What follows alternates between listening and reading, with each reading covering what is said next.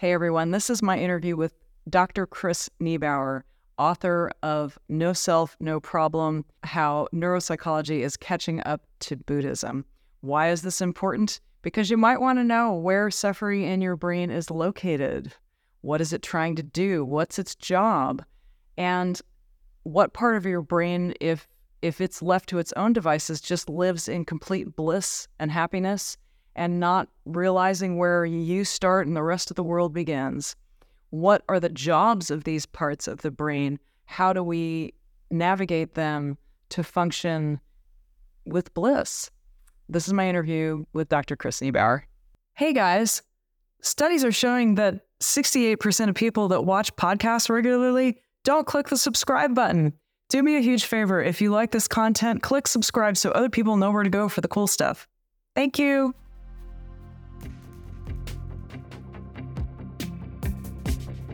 Welcome to Next Level Healing. I'm your host, Dr. Tara Perry.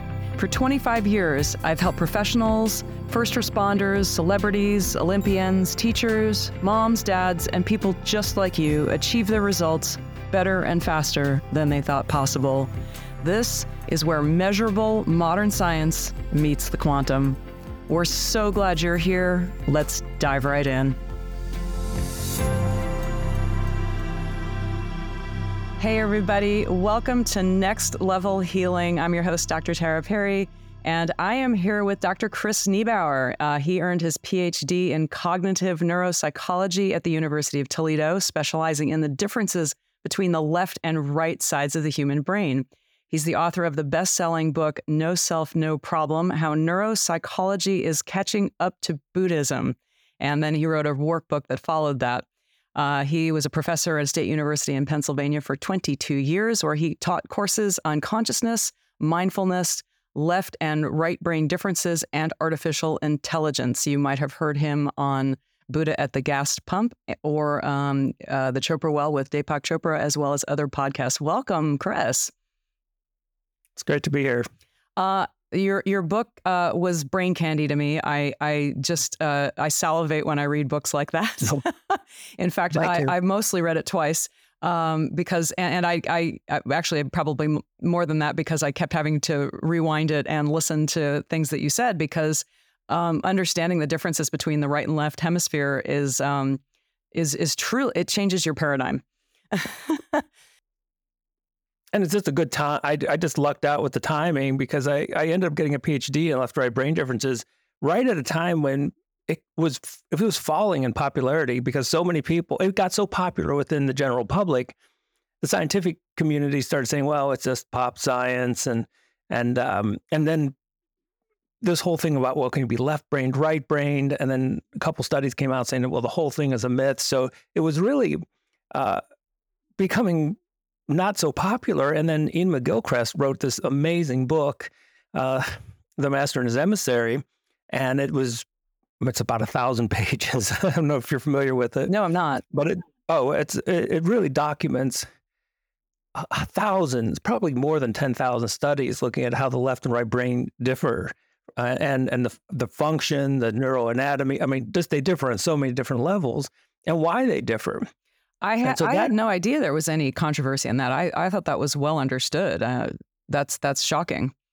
Well, I'm glad to hear that, because it really should be well understood. I mean, it's one of the most obvious things about the brain. You look at it and you're like, it's not one big brain. So nature, evolution, God, however you want to put it, went through quite a bit of trouble to create two really separate brain. I mean, even the blood supply is separate, and then you connect them with 800 million nerve fibers. So that's pretty special. And then men and women have a different connection in the middle, and left-handers and right-handers, different corpus callosum. That's another interesting topic. Yeah, fascinating. Anyway, God's got a sense of humor, because I mean, the way you describe in your book the differences between the right and left brain, and the studies that have been done, really shifts the way we look at life. I mean, I've profoundly shifted my awareness, and I can't wait to just dig into all this and talk about it with our audience. So when everybody else was kind of losing interest in it, what was it that propelled you to have interest in it? Well, for me, it was always a really practical. It was an interesting way to get into the brain, because when you get into neuroscience, there's a huge amount of variability. I mean, there are some neuroscientists who are obsessed about single cells, and they never leave the study of a single brain cell. And they're fast. And I love listening to them because they get so excited about the function of a single brain cell. And that's wonderful, but it wasn't for me. I wanted something that was more macro level, just kind of like stepping back a little bit. And the left and right sides of the brain seemed to be perfect because they were so attached to different cognitive styles.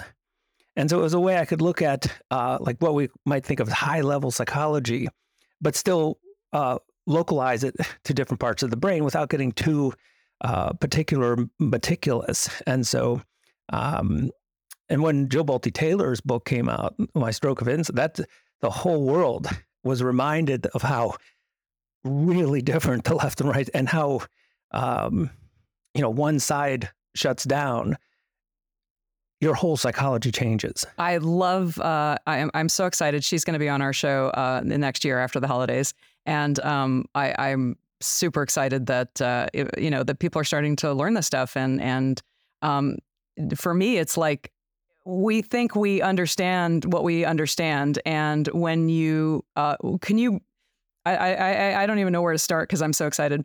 Can you talk about the study that shows that when they back in the 60s, when they severed the corpus callosum because they wanted to help seizure patients, and the people involved with this, I believe, won a Nobel Prize in the 90s. Oh, sorry, in the 80s. But what happened to these people when they cut the corpus callosum? What were they able to determine and find out about the right and left hemispheres, and how did they do it? So many fascinating things happened because it was such a radical surgery. And from a medical perspective, the surgery was successful.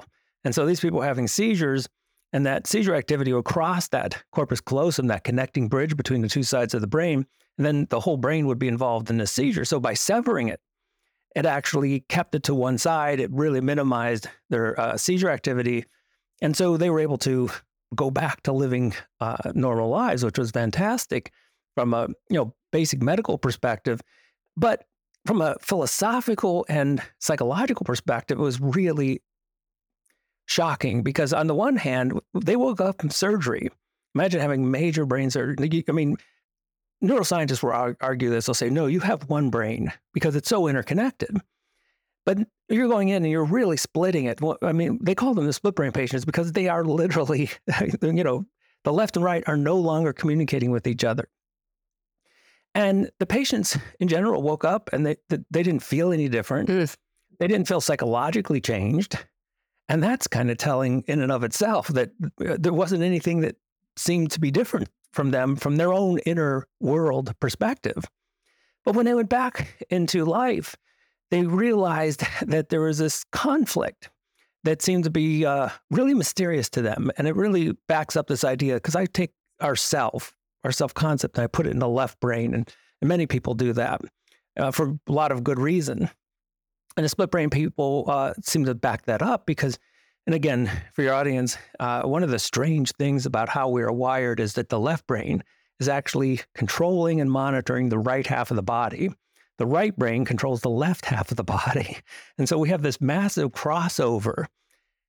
No one's entirely sure exactly why you would set up a system like that.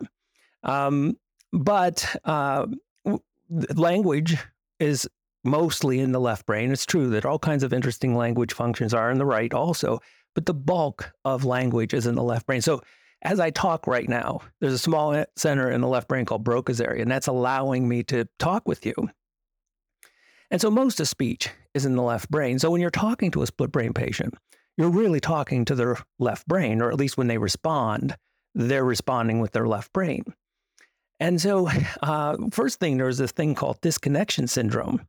And so they went back into their normal lives, and what they found is this conflict where the left hand, so this is the right brain, was doing these mysterious things. And so one patient would reach into her closet to find a dress to wear that day, and the left hand would come and put the dress back. And that's, well, I'll give you a couple more stories for your listeners because these are so fascinating. Another patient had gone back finally, couldn't smoke, was a smoker, but of course couldn't smoke in the hospital during the surgery or anything. Was so happy to get home so he could start smoking again. And he lights up a cigarette and starts smoking, but the left hand put the cigarette out. And you can imagine that would be pretty unsettling for someone. I mean, imagine if you've been waiting to smoke for a long time, you finally smoke again, and the left hand comes and puts it out. And it's happened over and over again. And so while that seems really strange, and I always tell people it is, but we all suffer. I won't say suffer, but we experience this to certain degrees, even without having a split brain. So why did the left hand put it out? Because the right brain didn't want to smoke. Wow. Oh, wow. This is great. So I'll give you one more story to show you how, just how complex it would be if you were experiencing this. And they asked people a whole bunch of questions, but they had them give thumbs up for yes and thumbs down for no. Now, I have an intact corpus callosum, so you don't really know what's going on because my brain really is acting as a functional whole unit because it's interconnected. In a split brain, that's not true. So in a split brain, when their right hand gives a thumbs up, that's the left brain doing it. And when the left hand is thumbs up, that's the right brain doing it. Now, the good news is for most of the questions, the two sides of the brain were in sync with each other. But for some, interesting, they were not. And so they asked one patient, they said, "Do you miss your girlfriend?" And they got this. That's hilarious. So cognitively, as far as his categorization, there was one answer, and as far as his feelings was another one. And so clearly one side of the brain missed his girlfriend, another side did not. Now, I know that sounds bizarre, but then I would always talk and I tell people, well, is it really that bizarre? Because we have an interesting language when if you break up with someone and then you say, well, do you miss your girlfriend? We say, part of me does, but part of me doesn't, which is a very interesting way to put it. It makes it sound like we're not one total interconnected self either. And so in a way, all of us reflect the split brain patients we're just turned down quite a bit. So the split brain patients were turned up in the sense that they really had the two sides of the brain isolated, but we have conflict. And they did the same thing. They said, this was the 70s, I think maybe Nixon was president. And they said, how do you think the president is performing? And they got, one side of the brain thought the president was doing well, another side didn't. And that's interesting. Even in politics, the two sides of the brain can disagree with each other. God's got a sense of humor. Yeah, it's a great way to put it because I find that the more I write, the more I explore connecting neuroscience and Eastern philosophy. That's really the way I would put it. I find God has a really good sense of humor, and if we're open to it, we find ourselves laughing quite often over So it. you talked about, who was the, refresh my memory, I'm going to get it, but I'm going to mash it up. The one that was studying the split right and left brain. Well, it started off with Sperry, Roger Sperry, Yeah, okay. But he was more into it. He's the one who won the Nobel Prize, and he was more into it for the medical part. But it was Michael Gazzaniga, that's the guy, who discovered the interpreter. And that was just such an amazing discovery because what they did was they would send so again, they brought these people back to the lab because they were doing these strange behaviors. And once they got them back in the lab, they would send messages. Now, again, because the two sides of the brain are separate, and the right brain can read, it just doesn't control language. So they would have them watch a screen, and they would send messages to the right brain, something like raise your hand. So they'd raise their hand. And then they ask the patient. Now, remember, when they respond, this is the left brain that's responding, and it has no clue why they just raised their hand. It's totally in the dark. And they would ask them, well, why did you just raise your hand? And what the patient should have said was, I don't know. They should have said, I have no clue. I've been disconnected from that right brain for a long time. So when it does its stuff with the left hand, I have no clue why it's doing it. But it didn't. It effortlessly and confidently made up a story, an interpretation. And so that's why Gazzaniga ended up calling the left brain the interpreter, because what he concluded was, after doing all these studies on these patients, the left brain will make up a story based on the evidence around it. It doesn't question the story. and it believes it wholeheartedly.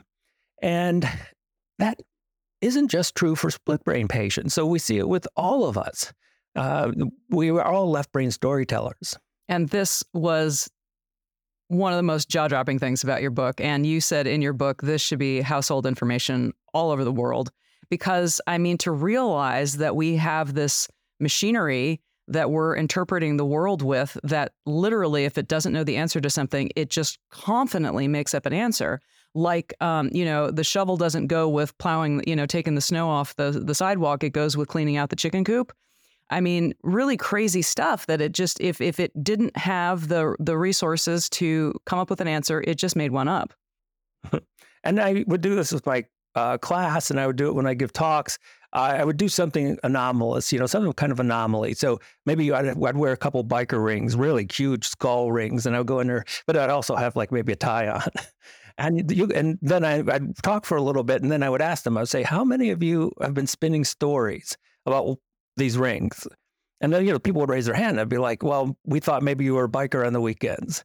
And so the left brain is always going. It's always coming up. Anything that it looks out and anything that it sees, it starts trying to explain it. That at least makes some kind of sense. I mean, the studies that you were looking at, I mean, it would come up with the most nonsensical things. And that was the real, really the most important part of it, is that the left brain was often wrong. And that's the scary. So when we're coming up with all these stories, and again, because the left brain does language, it's not just actually when I'm speaking out loud, but it's actually when we're doing the voice in the head. And so if you're just innocently sitting there, you can hear the voice in the head creating stories about the whole world around you. And it does this all the time. And when you're starting a meeting, you're walking down the street and someone's looking at you, and you start coming up with some story. And so we are hopelessly storytelling creatures. Yeah. I'd love for you to share with our audience emotionally what this did for you, because you were looking to science to help you when your father died and how much emotional pain you were in. And science actually didn't have the answers. You ended up turning more to the East. And can you tell us about that? It did so in a number of ways. And so,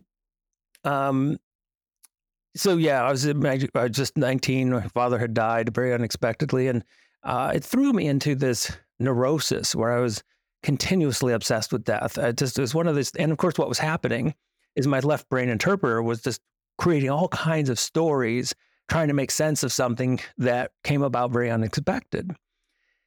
And it became this challenge of like, can you beat death? And also a day-to-day battle of just worrying about dying at any moment.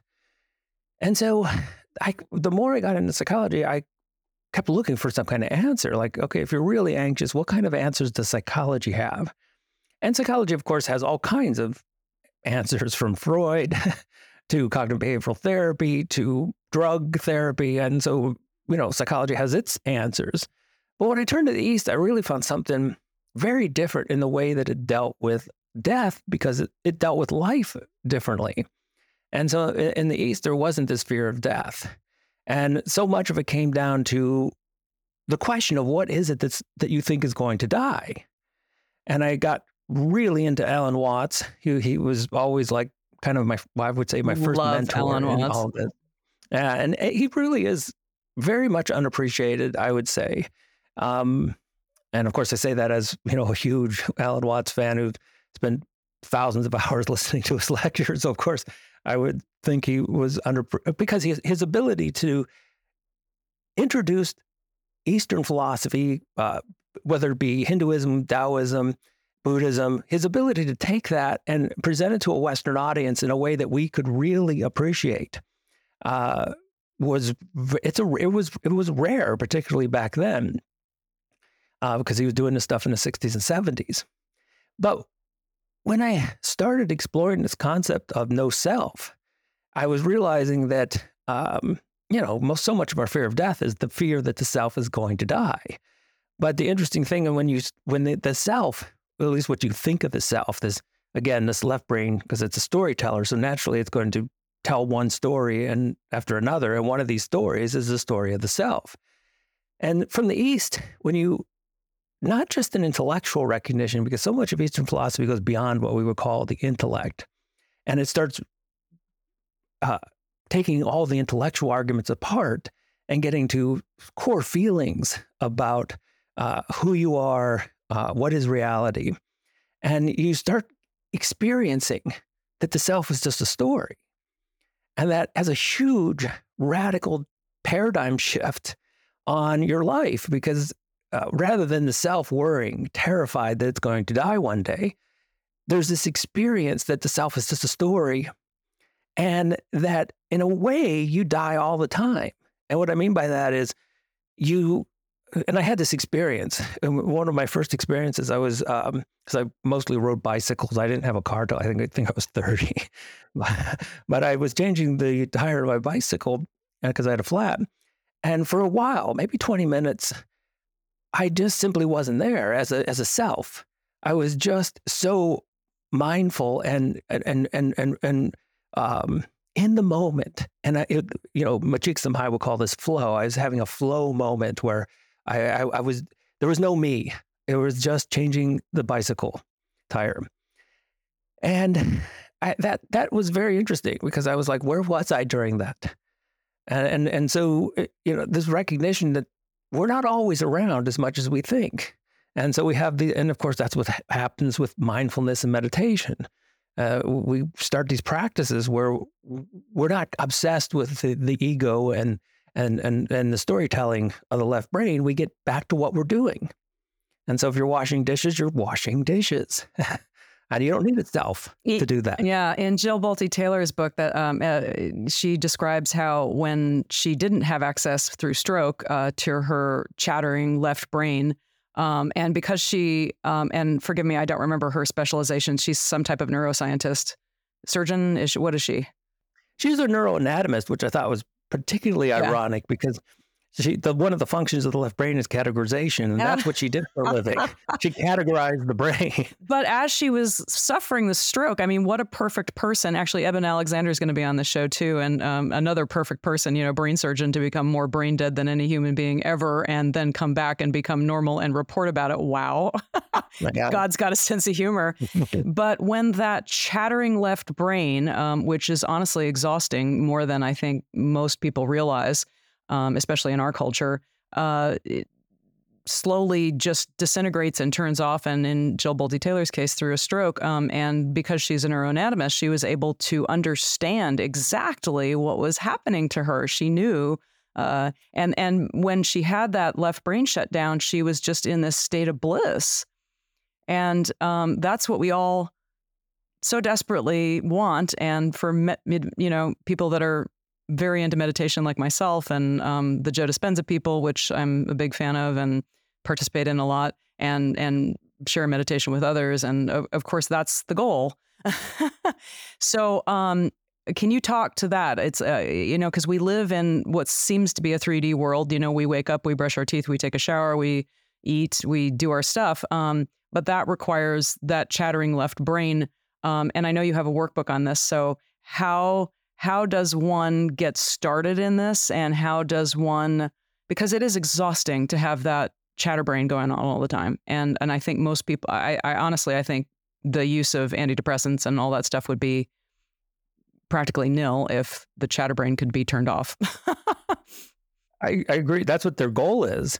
And that chattering left brain is the source of, for most people, it's the source of suffering. Because we've achieved so much in our society. We're not trying to, for a lot of us, we're not hunter-gatherers. We're not trying to find our food in the woods. We've got the basic necessities of life. And yet here we are, so successful. Our basic, for so many of us, our basic needs are met. And yet happiness eludes us because of this chattering of the left brain. Well, you see celebrities committing suicide, and all these famous people that have it all, but that chatterbrain is just unacceptable. And they've lived with it for so long. And not only did they live with it, we're a society that actually encourages it. And so, from the time we started talking, the self-image was built by those around us. We were encouraged. to have an idea of the self. And then you can tell this is cultural because there are cultures that don't do this. And so, I talk quite a lot about the Pitahan, and they're a small, almost extinct culture of people in South America. And they're so different than us. They don't have the chattering left brain. And the interesting thing is their life is filled with hardships that so many of us could not even imagine. Death is just a part of their life. But the most remarkable thing about them is that they are often described as the happiest people on the planet. And the reason they're so happy is because they don't have that endless chatter of the left brain.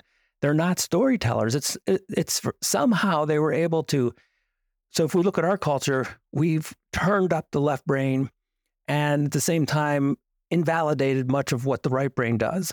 You go to this culture, the Pitahan, and what they've done is they've cranked up the right brain, and they've almost turned, they have the left brain on when they need it on, which is very rare. And so they use it when they need to use it, but they are not continuously talking to themselves. They don't tell stories. What are they doing all day long? But most of the time they're surviving. And so they live very close to our hunter-gatherer ancestors. So they're finding food.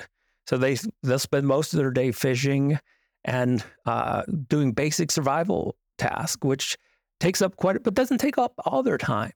And so, but when they have free time, they're not gossiping. They're not telling stories. And they live so much in the here and now that if I started telling you a story about someone I talked to today, you probably wouldn't be very interested in it because you didn't directly experience it. And so the fantastic book, I would suggest it to your audience. It's called Don't Sleep, There Are Snakes. And this is the book about the Pitahan tribe. And the thing that they've just grew up as kids, this is what they're taught in their culture, is the immediacy of the moment, to live in the moment. And so that's why they're not storytellers. They have no theater. They have no art. I mean, everything is about the here and now. Oh, wow. And that seems to be the trick of happiness. So in the workbook, it's really, we've done this for so long. It's become such a habit. There's no switch. Unfortunately, you can just, for Jo Bolte Taylor, she kind of had that with her left brain stroke. It's like all of a sudden the left brain chatter was switched off immediately. But even the way she puts it, she doesn't want it off permanently. And you can't function if it's off. Yeah. You have to have that left brain. Well, even the Pitahan, when they have to turn it on for whatever, what function would they need it for? I mean, you do need it to speak. Their language is very unique. They actually sing their language. And so there's so few of them. We don't really know this, so I'm speculating here. But for most of us, if we had a left brain stroke, would probably be language impaired. My guess is if they had a left brain stroke, because they sing their language to such an extent, and it's so based on emotion and intonality, they probably would not be impaired with their language. Wow. That's shocking. Yeah. That's shocking. That's amazing. And a lot of the things that because again, it's a great question, how to, we need the left brain to function, but we're in this culture. In this culture, we need a left brain. So imagine, and I do this in the workbook because I say, what if you didn't have numbers for a while? And what if the thing about the Pitahan, they actually have no numbers in their culture. And they have like if you have a lot of fish, they'll say they have a word for it. Well, that's a lot of fish. And if there's not many fish, then they'll have another word for that, but they don't count. And in fact, Dan Everett, who spent 30 some years on and off with this culture, he tried to teach them how to count to 10. They couldn't do it. They had no ability to count. Wow. And so that left brain is so good at abstractions. Language is, of course, one of its basic talents as an abstract process, that we don't really consider them as abstractions. Most people, we just think numbers are real, and if I talk to anyone, I say, well, numbers aren't real. It's just something that's made up by the left brain.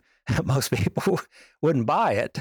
But we know that there must be something to that because there's a culture who they're so out of their left brain that numbers are meaningless to them. And the danger to categorizing everything and having that left brain function being extreme is that we end up mistaking the map for the territory.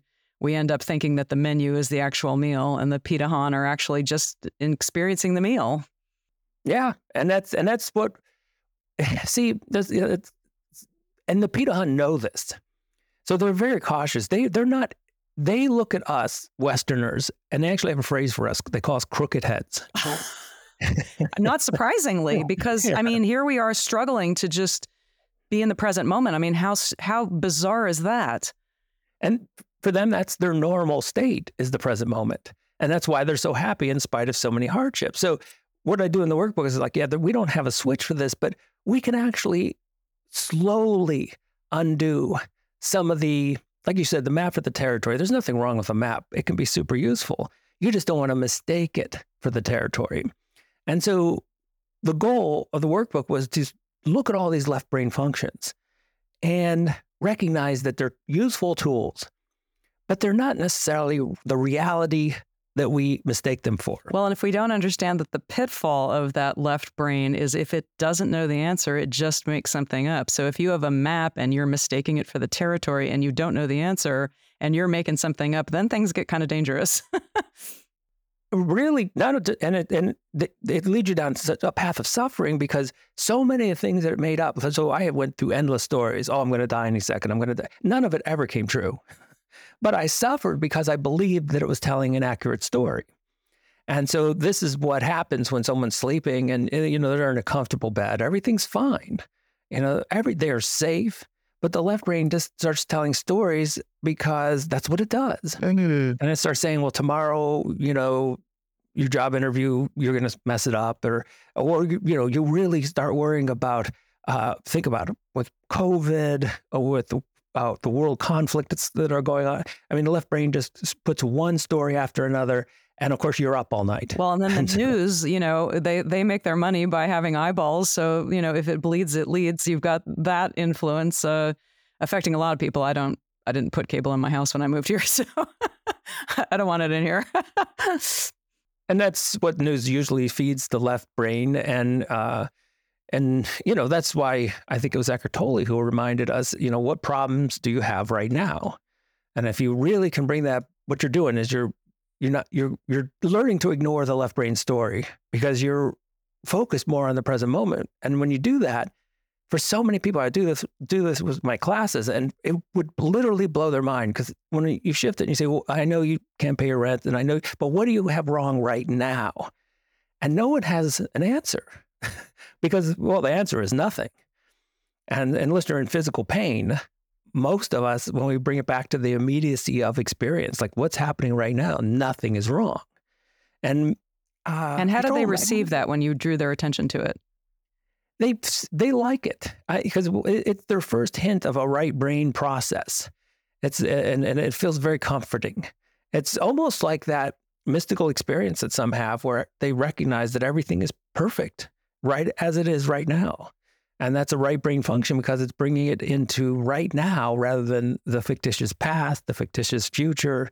And I have my students do, so I think I talk about this in the workbook, but there are so many different ways to become aware of I was going to say playful musings of the left brain, but I'm looking at that from my perspective because it's really the source of suffering when you start off. But once you really get good at it and you start recognizing the left brain for what it does, it becomes more funny and you start looking at the stories that the left brain tells and you become more amused by them than terrified of them. But I had them do a journal and I said, look, this whole semester, anything you're worried about, because your left brain is going to say, well, this is going to happen and I'm really, really worried about these tests or I'm going to fail this test. Write it all down and then write how confident you are that it's an accurate story. And they did this all semester. And at the end of the semester, we put all the data together. The highest rate of accuracy for the left brain story was 50%. Whoa, that is so cool. It was the highest. I mean, some people's left brains were right about 20% of the time. I love that exercise. That's brilliant. And they Because don't as enjoy Mark it. Twain said, I endured all these horrible hardships and, 90% of it I just made up in my mind or however that went. Exactly. I think Seneca said we suffer more in imagination than we do in reality. And it's this, but we have to experience it. We have to because the left brain is so, it's doing its job, which is to, it's a survival tool. So it was trying to look out for us in the past. So it's a bit paranoid. And, again, it looks at life very cartoonish. So it's very categorical. So it looks at everything as very simplistic. And, but you can get good at seeing its workings. And the better you get at observing it, the more simultaneously you're distancing yourself from it. And that's the source of suffering. When it's not just the left brain telling stories, but you become those stories. You think that's you. And so one of the first exercises in the workbook, just to help people recognize, like, look, this voice in the head is not who you are at all. And you can prove this because if it was actually your identity, if that voice in the head was who you are, you could just stop talking. And the very fact that you can't stop it proves that it's not you. But you could show that I like to think of it as kind of a computer program because it's just kind of autonomously just running. And you could show that, like, okay, I'll give you a simple pattern and your audience can kind of follow along with this because it works 90% of the time. And you could say, I'm going to give you two numbers, but don't finish the pattern in your head. And you just go something like, 3, 2. Yeah. Most people, they hear 1 in their head. And you could do that over and over again with so many different patterns. And finally, people start realizing, like, maybe that voice in the head isn't who I am because I can't control it. And even when I try, and I just would rather have silence. And you could, again, this is an old Eastern practice. People say, well, just have inner silence for 30 seconds. And people fail because the voice in the head turns back on. But all that shows it starts to help people recognize that those tragic stories told by the left brain, they're not who you are. They're not accurate. And that all helps us to shift from a left brain obsession to getting into what the right brain does. And it's almost like an instant peace because, again, the way Joe Balti-Taylor talked about it, this nirvana-like experience that she had, we can bring those, and the Peter Hunt, how they were right-brained and so happy all the time. And we can bring those experiences into just our ordinary lives. And it sounds simple, and it is simple. It's just not easy. Because we probably should have started with can you briefly describe what exactly the left brain and most of us are right-handed, and of course most right-handed people do have more of that verbal ability. Left-handed people are known to be more creative, which makes sense because they're firing and wiring those neurons in the right hemisphere. Can you explain for our audience kind of exactly what the left brain is up to and doing all the time, and what the right brain, what are the responsibilities of both halves? Yeah, it's a great question. And people have been searching for this, like the simple way, like what's the fundamental difference between the left and right brain? They've been searching for this very explicitly for about 100 years, but this goes back even, 1,000 or so years. People have known we've got a distinct left and right brain. How did they know that so early on? How did they get a clue about that? Just from doing autopsies or warfare. Because obviously, the brain, when you see the brain, there's this chunk that is connecting the two hemispheres, and there are two obvious separate hemispheres. And battle, people recognize that different things happened if you were wounded on the left side versus the right. One of the more obvious things is that left side wounds would cause language problems. And so, in fact, so many things happened to the right brain that were not obvious. So people would have right brain injury and it just wasn't that obvious. That for a long time, actually talking up until the 1950s, particularly because the right brain didn't speak, which is to say it didn't control language, people didn't think much of it. People didn't think it was intelligent. They didn't think it did very much. And that's interesting too. But of course, as a species, we are so language dominant. I mean, there are all kinds of other animals on the planet. And of course, we're the ones who talk all the time. And speech is, one of the, you have even a slight grammatical error during an interview and you may not get the job. So we hold language as a reflection of our general intellectual abilities. And so that all reflects us being a left brain culture. So one of the more obvious things, again, the left brain does language, but it does more than that. In fact, one of the most important left brain functions is categorization. And it's so important that some people said that that's the reason that the left brain took on language, because language is categorical. And the left brain does categories so well that that's why it became dominant for language. And so you start talking about categories, which it's in itself is a very fascinating process. And it's something that, you're talking about mistaking the map for the territory. Boy, this is a classic case where we categorize and then we believe that to be reality. And what do you do? We have to remember that half of the brain's the stuff that makes stuff up when it doesn't know the answer. Oh, and that's exactly what categorization is. It's making something up. And so what is categorization? Well, look, when you look at the world, there's diversity everywhere. Nothing is the same. I mean, I could take two blades of grass. You can't even find two blades of grass that are the same. Two trees that are the same. So when you get into like the particulars, everything in the world around you is unique. And so, but that's not what the way the left brain views the world. That's a very right brain process. The left brain actually can have all kinds of differences, but it looks for one thing that may be in common, and then it categorizes. It creates one group based on one quality. And this is actually quite helpful. And, my son plays soccer, and it's super helpful if everyone on one team wears the same color shirt. That really helps. But once everyone has the same color shirt on, instead of being a bunch of individuals, they're one group. They're one team. And this is what the left brain excels at. It's continuously collapsing across the uniqueness of reality and focusing on one quality that a bunch of things that are truly different, but they may have one thing in common, and then it groups them and creates a category. And it's doing this so often that, and you combine that with then the second mistake is to mistake this category for something real, because categories don't exist out in reality. And that's getting a little bit more advanced and intense when you start talking like that, because people will pause and they'll say, well, they seem like they're out there.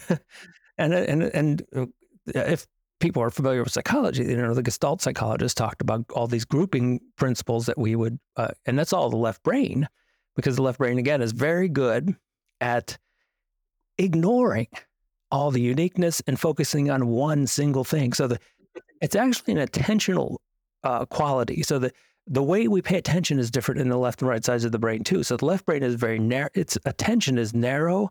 It's like a tiny little spotlight. So it can only focus on one thing at a time. So look at language. Language is one word at a time. And so, but the right brain has this vast, it can pay attention to the big picture, everything all at once. And so it's really, really different, because when you categorize, you have to narrow your attention down to one thing that this group has in common. And then suddenly you ignore everything else. And so categorization and you say, well, okay, well, that all sounds very academic, but it is real world implications for it. And so when you go to something like race, and so you have these biologists now that are saying like race isn't even a meaningful biological concept. It doesn't exist. And so, the left brain, what it does is it takes, it just so easily groups people by what it thinks is one quality that this group may have in common. And it thinks that group exists. Yeah. But the group doesn't exist out there. Yeah. It literally only exists in the left brain. So tell us more about that lovely left brain, the right brain, where Jill Bolte Taylor was hanging out, because she was blissed out, but really couldn't function. So she did eventually come back and become functional.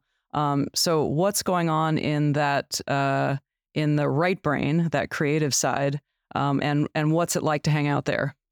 Well, one of the things that she described very accurately when she said that her left brain had shut down, and she said that there was no place where I ended and the rest of the universe began. So wow, that's just one of these categorical boundaries. So the reason I feel like I'm here is because the left brain is so obsessed with creating categories, these false boundaries between groups, that I feel like I'm different from everything else. But when that left brain categorical machine shut down, suddenly the right brain, which has a much more vast attention span, and that's really important, because what that means is it can take in the whole picture. And it suddenly, instead of seeing us as individuals separated from the rest of the universe, we feel like we're part of it. And so doesn't that explain why the Easterners that are much more in tune with that side of the brain, that left, the right brain, that they just view death differently? It's just shedding one experience and being part of another. It's a flow. It's everything. I love that. The shortest definition of Buddhism ever was everything changes. And that is a very good description of what how the right brain perceives the world. And it's a very non-category. So again, the left brain and think about how much we categorize. We can't even take time without categorizing it. And so we say, well, it's Monday, or it's Friday. Is it Friday? I suppose. Yeah, it is. So today's supposed to be Friday, right? But it isn't really Friday. I mean, that's just that doesn't exist in reality. The Friday literally exists in the left brain. Amazing. But that doesn't, and it's useful as long as we don't take it seriously. But the weird thing is people do take it seriously. So for example, Mondays, people really have a psychologically hard time with Mondays. And in fact, more people die of a heart attack on Mondays. Yeah, that's the highest day of the week to have a heart attack. Well, no, again, that's because you're taking a left brain fiction, a categorical fiction of the left brain Monday, and you're taking it seriously. But Mondays, I love going in when I would lecture on Mondays, and I would say, Monday doesn't exist. And people would look at you very, again, very strange. But what I'm doing is Monday doesn't exist to the right brain. The right brain is perceiving reality as a continuous flow of change. And it doesn't break it into discrete categories. And so when you get to something like Taoism, and I would see students, and it's really popular to have like maybe the yin yang symbol and get a lot of my students had tattoos of yin yang symbols, very popular. And I start talking, well, what does that mean?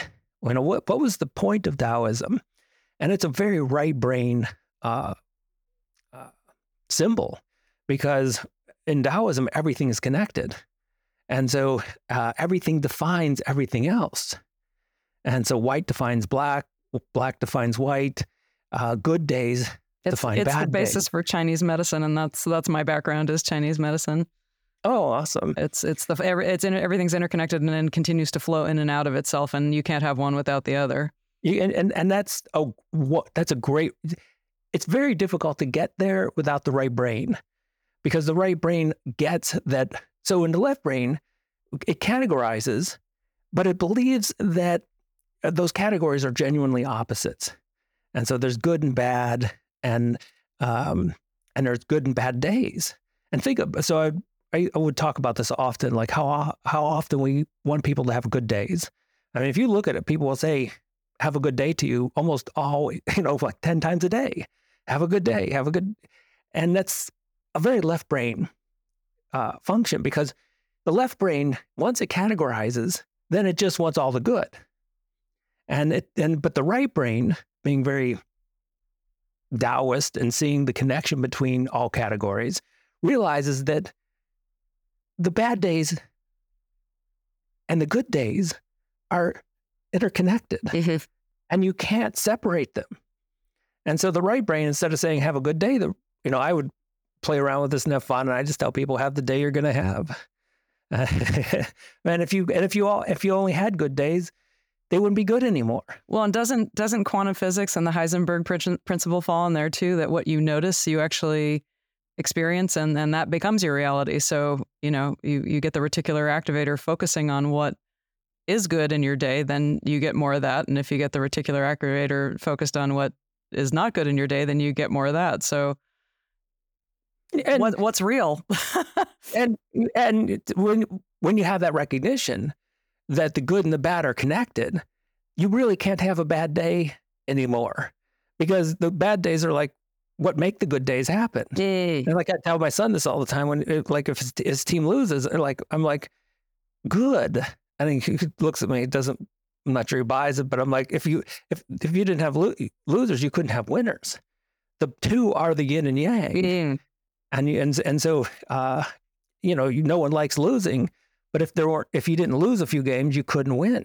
It's impossible. No one could win if everyone won. And it wouldn't feel good if you won all the time. There was that episode of The Twilight Zone. Do you remember that, where this gambler goes to heaven and, he's like winning all the time, and, he's winning, and the next thing he's in the penthouse suite, and he's got all the women all over him. And, after about 4 days of this, he's like, oh God, this is awful. He says, God, send me to the other place. That was way more fun. And you hear this sinister voice that says, what makes you think this isn't the other place?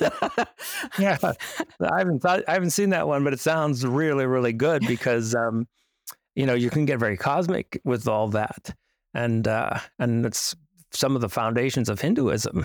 Tell us about that, because, there's this concept that God, got bored with just being blissful out and perfect all the time, and, wanted to experience play.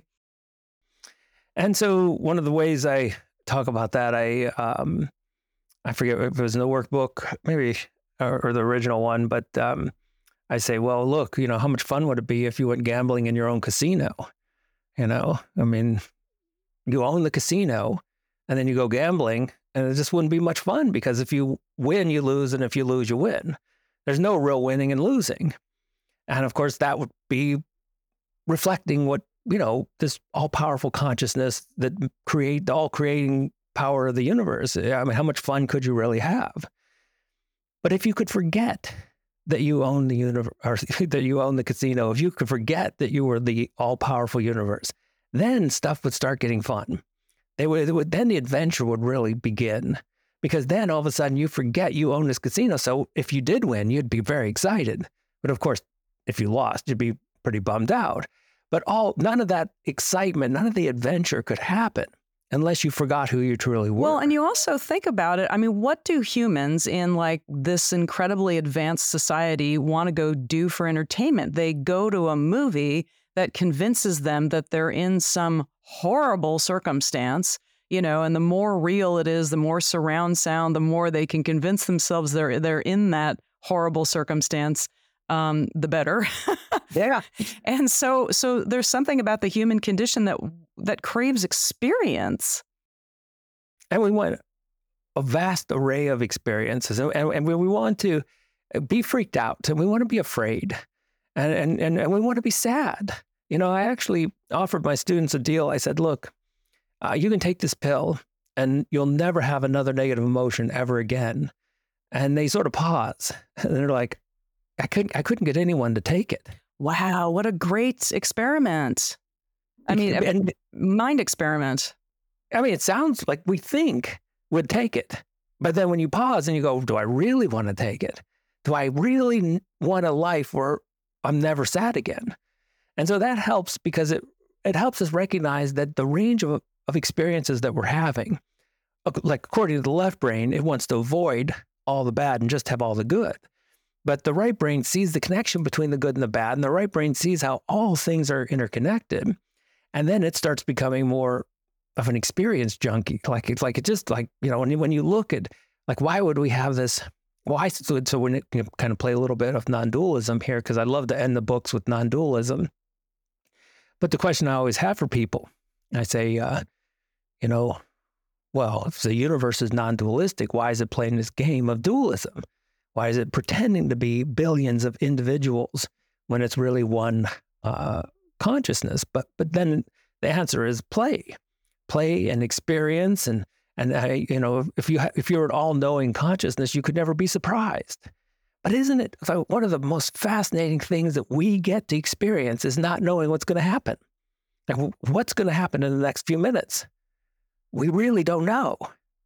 But if we were an all-powerful, all-knowing consciousness, nothing could ever surprise us. So what happens? We forget that we own a casino. We forget that we're that all-powerful entity. And as they say, where would God hide? Well, a place no one would look, humans. Yeah. Yeah. Did you ever read the Neil Donald Walsh book, Little Soul on the Sun? It's a really sweet children's book, but basically it's about being in that blissful everything state and then wanting to go have an experience. And so these beings incarnate, and one of them says, well, okay, well, you're going to be the bad guy and I'm going to be the good guy, but, forgive me because, it's not going to be pleasant. Okay, we're going to play this game. And anyway, but it's just a sweet little depiction of what you just described. Oh, I'll have to check it out. It sounds very, that's the stories Alan Watts would tell. And it's not just from the East, it's one of these, I was describing, so my daughter is in college right now and she's in some philosophy classes and they were considering human suffering because that's a tough one. Why do we suffer? But when you put it in that framework and you're like, well, look, it's a bad dream. Why do we have bad dreams? But we wake up and then we recognize, well, it was just a dream. And so when you look at suffering, in a sense, it's just a range of experiences, and to have bliss, you have to have it's all the yin and yang. To have bliss, you have to have some suffering. And when you but none of it's real. And see, that's the thing about the left brain. It's so surface level. It takes this reality as the ultimate reality.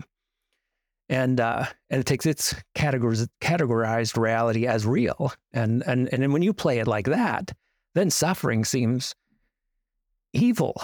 It's horrific. And it seems like, well, what kind of, creator would make a world with suffering into it? Well, that's because the left brain is so narrowly focused.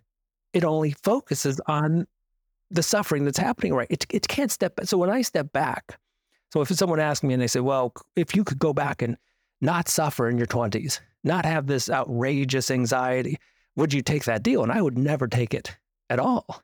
I wouldn't take it because we wouldn't be talking right now. If you talk to most people who have been through some horrible suffering experience, well, I don't know if I can say most, but many, many, many, they would say they wouldn't give up the experience because something amazing came from it. Actually, I just interviewed a guy named Dr. Ming Wang who escaped the Cultural Revolution. He had to learn how to play an instrument and sing in order to not be sent to a slave labor camp. He was hiding in a university while the Red Guard was storming and breaking 37 of his mother's bones. It took her 2 years to recover. But when he was hiding in that closet, he actually remembered something when he became a world-class laser eye surgeon that allowed him to restore vision to children who are blind. His message is, and there's a movie released on his life this month from Universal, is that, suffering has, there's something, there's gifts there that if we look, we can experience that.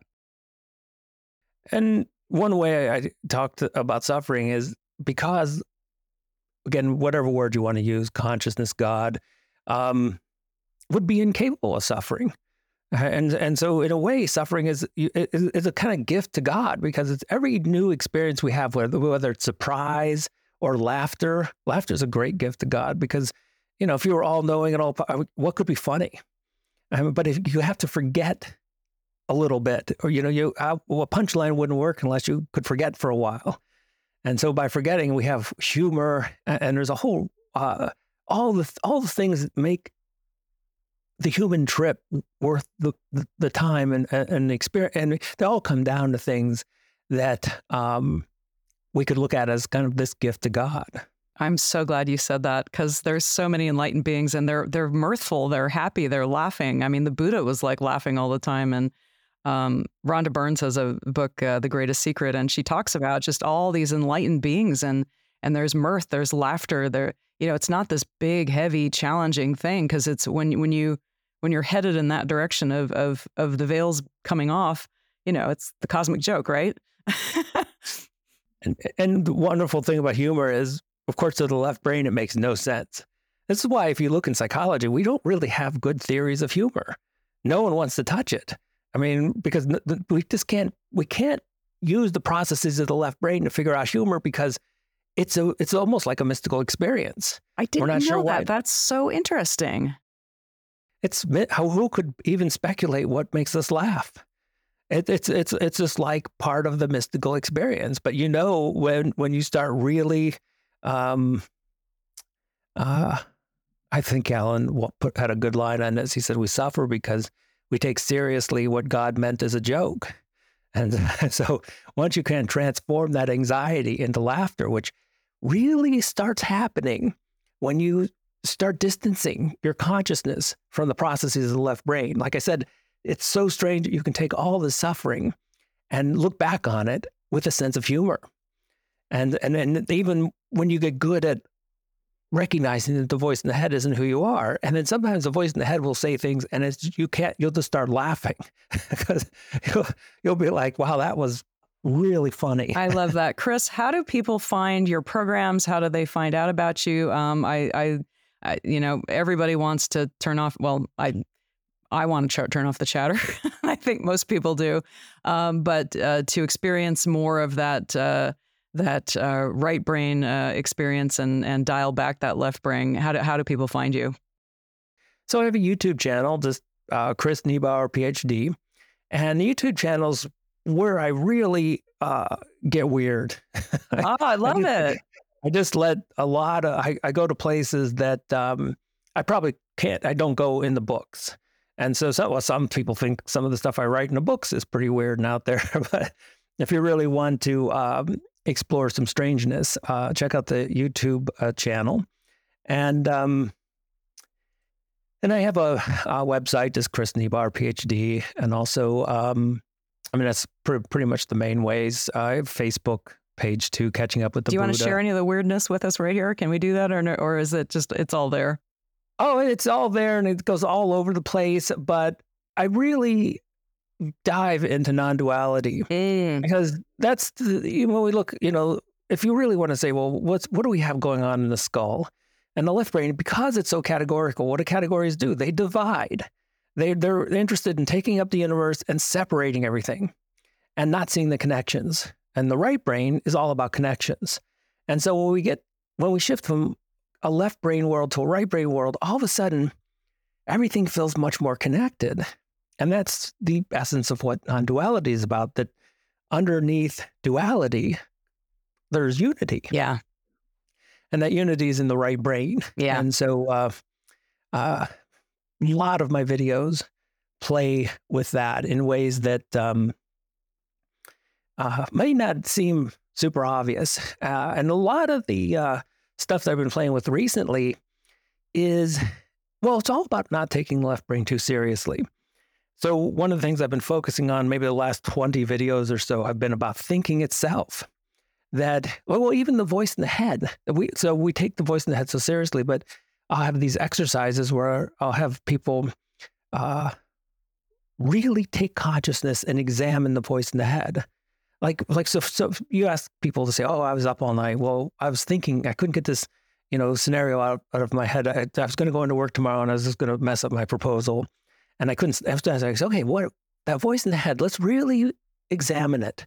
Are you sure it's even your voice? And then you start saying, well, that's interesting.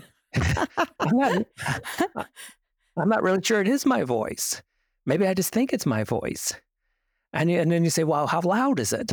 And is it, can you turn it up? Can you turn it down? And so when you start getting into maybe the voice in the head itself, so I have a video on this, the voice in the head might itself be an illusion. Love it. And so that is a strange experience. And that's what I have been experiencing now for a while, where I've began to question whether thinking itself is even real. And so maybe in the next year, I'm hoping before the end of next year, my next book comes out. And the book is all about the two worlds we live in. Mm-hmm. One is like the Pita Han, the immediacy of experience. One is reality. Anything that we are conscious of seems to be real. The other world is this abstract world of language, beliefs, ideas, and that may not even be real. The whole thing may be what the East call Maya. It all may be illusion. Absolutely. Well, if there's no duality, I mean, wow, that's what's left. I mean, just pure awareness. And is there even that?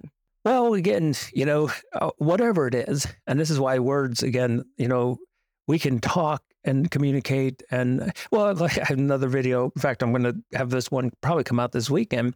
So, if it's all an illusion, if all thinking, how do we talk? How do we communicate? And how do we get to the meaning of what each other's saying? Well, again, if it's all non-duality, if it's all one consciousness, that's how we really communicate. So I always love this image of the fountain by the Bellagio, the fountain where it's one consciousness, one water, but it shoots up and it's, a million individual droplets, but then it goes right back down. And so right now, where do those individual droplets? But we're going to, in the next moment, we'll be back and we'll be one consciousness again. I'm curious if you've read Mark Gober's books.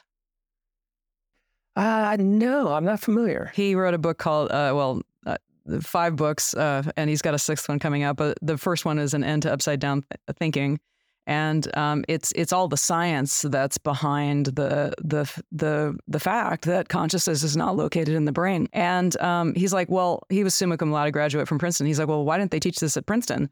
And unfortunately, there's just this bias in science. Science is supposed to be non-biased, but there appears to be some. Oh, yeah. They even the head of the American Statistical Association has come out and said, look, the science is in, telekinesis exists, telepathy exists, precognition exists. So Occam's razor says the simplest answer is usually the best. And, us all being the part of the same river, like you say, the fountain throws it up and we're all experiencing being separate droplets, but it's pretty hard to explain the science that has p-values out to, 1 in a billion million that suggests otherwise. So that book is probably the finest book I've ever read that sort of puts a big red bow on all that science. You guys should connect. I'll be happy to introduce you. Yeah, it sounds like so much of my work is people say, well, you're a neuroscientist. And I'm like, well, the left-right brain stuff is great. Neuroscience is awesome as a pointer. I don't take it, as absolute truth, because the absolute truth is consciousness, and I can find no truth outside of consciousness. And then you say, well, how does the brain give rise to consciousness? That's a neuroscience thing, and I'm like, well, I'm not sure. I mean, there's a reason we have never been able to find consciousness in the brain, and it's probably because we have it backwards. Rather than brains giving rise to consciousness, it's probably more likely a simpler explanation that there's consciousness that's giving rise to what we call the material world. There's this great Eastern story about, because there's like 4 different branches of yoga. There's this kind of yoga, that kind of yoga, bhakti yoga. And they all practice totally different ways of being. And so they're all out wandering in the forest one day, and there's a horrible storm, and they all run for shelter in what's left of a monastery. And there's like one little area where they can all huddle together under the storm. And God shows up, and they're like, oh my gosh, this is blissful. This is wonderful. He says, they're like, God, why haven't you showed up before? We've been working so hard all of our lives. We've sacrificed, we've beat ourselves, we've helped others. And he says, it's the first time I've gotten all you idiots together. Yeah, that's, I love those stories. And you probably heard this one that it's a classic, but it really represents the left and right sides of the brain where, the God and the devil are walking along, and God says, well, there's truth. And then the devil says, let me organize it. And I think that's... It's like, yeah, that's beautiful. I love that. It's just the left brain, so we have this beautiful, probably beyond our appreciation, because the left brain is always telling us, like, look, consciousness is just something created by the brain. But the truth of this situation, like, we are conscious beings. And the mystery of being a conscious being should be so intense that we should run down the street, like, just be continuously mystified by, I can't believe I'm conscious. I'm like, I am a conscious being. And I will tell people, I say, look, I will give you fame, money, whatever you want. All you have to trade is your consciousness. Ooh. So you're a zombie, but you're rich and famous, but you're not aware of any of it. No one will ever take that deal. And what that shows us is you already have something that's more valuable than anything you can imagine. You have something right now just as being a conscious being, and you wouldn't trade that for anything. It's precious. And I love Einstein says, there's one of two ways to live. Either everything's a miracle or nothing is. Well, heck, it's way more fun living as if everything's a miracle. Oh my God. I am so delighted that you joined me today. I could talk to you for a month. Me too. So I'm really glad you joined us and shared your wonderful knowledge with our listeners. What's the name of your next book? Do you know yet? No, it always comes last. Okay, that's fine. Anyway, if you got value from this, please click subscribe so other people can find us. Leave us a note and tell us what you thought about the interview. Anyway, we'll catch you on the next episode of Next Level Healing. Thanks for joining us for this episode of Next Level Healing. Please like, subscribe, and let us know how this helped you. How can it be even more life-changing? We love hearing from you. And if you're eager to upgrade your life, click the button here or go to consultterra.com and get your free customized GPS map. Get the coordinates for where you are now and where you want to go. Clients consistently report it's faster and easier than they thought possible. Remember, you were meant for more, and it is available to you. See you right here next week for our next episode.